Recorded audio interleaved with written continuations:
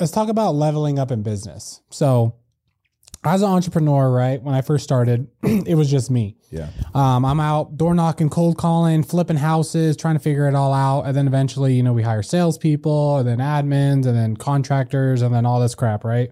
We started the Wealthy Investor. When I started with Ryan, it was me, Ryan, and one admin. I'm doing the sales calls. I'm organizing events. I'm like onboarding people. And my onboarding was like, all right, man, get on Facebook. All right, brother. Good luck. Like I didn't know better. Yeah. You know what I'm saying? So, and then eventually, you know, we got admins, we get marketers, we get COOs, we get email specialists, we get all this crap. Like, how did you level up in business?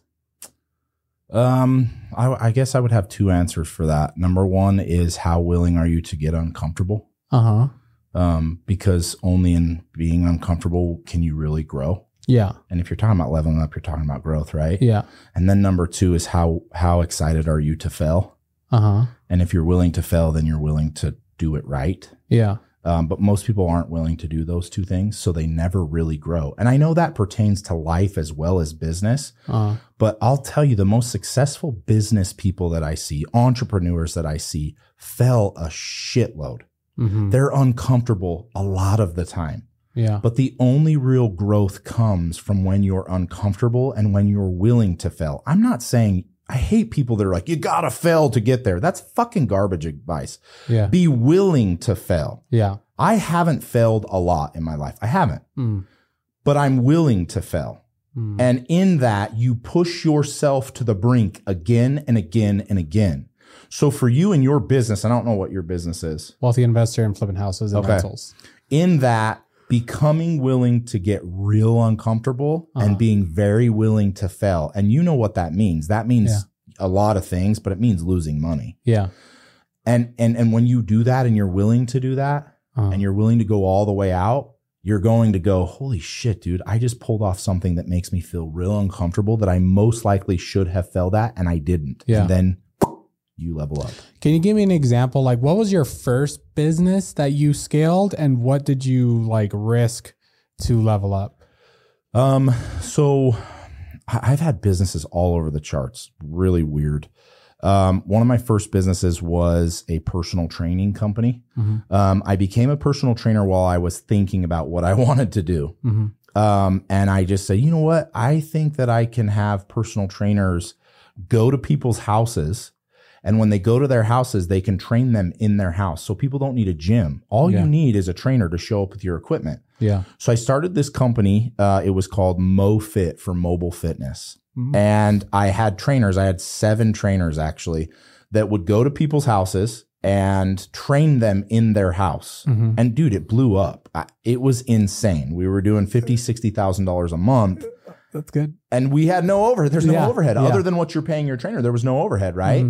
And in that first business, I was 21 years old. I had no money. I had no capital. I had no anything. No experience. No, zero experience, dude. I would knock on people's doors and be like, hey, I know that you probably go to the gym. You might have a trainer. What if I told you you don't need any of this? I didn't even know what my sales pitch was.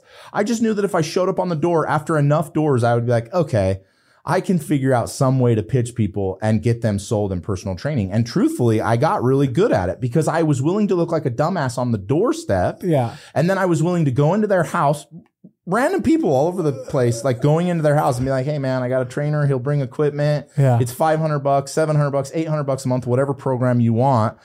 And I was willing to look really stupid. That's crazy. And dude, and every time I was willing to look stupid, I learned something, I grew, and then it got better. Yeah. So immediately within the first year of me really having a real business, like I said, dude, we were doing $50,000, $60,000 a month. Yeah. And it was nuts. Like for a 21-year-old, that is crazy. This is crazy. And then from there, I went in and I bought my first gym, one of the biggest gyms in Utah, actually still. And from there, dude, I opened up a dental office. I opened up a plastic surgery clinic, a marketing company, a supplement company. I mean, dude, it's all over the board. Yeah. But I was just so willing to go in, look stupid, be uncomfortable, and fail. Yeah. That I was like, fuck, why don't I just try everything? An ice cream store? Okay. Yeah. A radio shop? I mean, dude, there was never anything I was like, oh no, I can't do that. Yeah. because I was willing to look really stupid. I was willing to fail. And I was also willing to risk myself like being successful. Yeah. Did you even have a license to Zero. I was going to say, Nothing. I'm sure there's some sort of license to have a personal trainer in your house. No. I had 0 certifications and 0 licenses. I'm sure if the government stepped in, they would have been like, you got to shut down. Yeah, dude. I don't even think I had my first LLC set up until I was 6 months into that business. Yeah. And then when I bought the gym, I like put them together, but it wasn't even really legally put together. It was just, dude, it was a shit show. But it was a 21-year-old kid that was like, I don't know, man. Yeah. We're just going to keep going until we figure this shit out. Yeah. Okay. So that's how you started. But have you had things where you tried to level up and take a risk and it didn't work out? Oh, man. Any big ones? No. Damn. I know that sounds, I mean, that really That's sounds really good. shitty. I don't like saying that because people are like, well, That's good. that's fucking, but no, I haven't. Everything that I've done has in some way been successful. Yeah. Some of them have been really, really successful and some of them have been very small. Okay. But every single business, I made money. Yeah. And that's the reason we start business, right? Yeah. Like some I only made a few $100,000, some I've made millions. It's all over the board. Yeah. But I've never really had one that was like, oh man, like Not a business, but like, I don't know, maybe try a marketing campaign or maybe try to flip a house. When you're talking about specifics, absolutely. I've spent tons of money on marketing. I've spent tons of money on sales guys. I've spent tons of money on programs that never ever worked. Absolutely. Yeah. I have done every single thing wrong in business to figure out what works. Mm-hmm. But again, and if you look at the gist of it, like as a whole, it didn't fail. Yeah. But inside, that absolutely was, I was all over the place. And no, I would love to tell you I'm an expert because I know what I'm doing. No, I'm an expert because I know what not to do.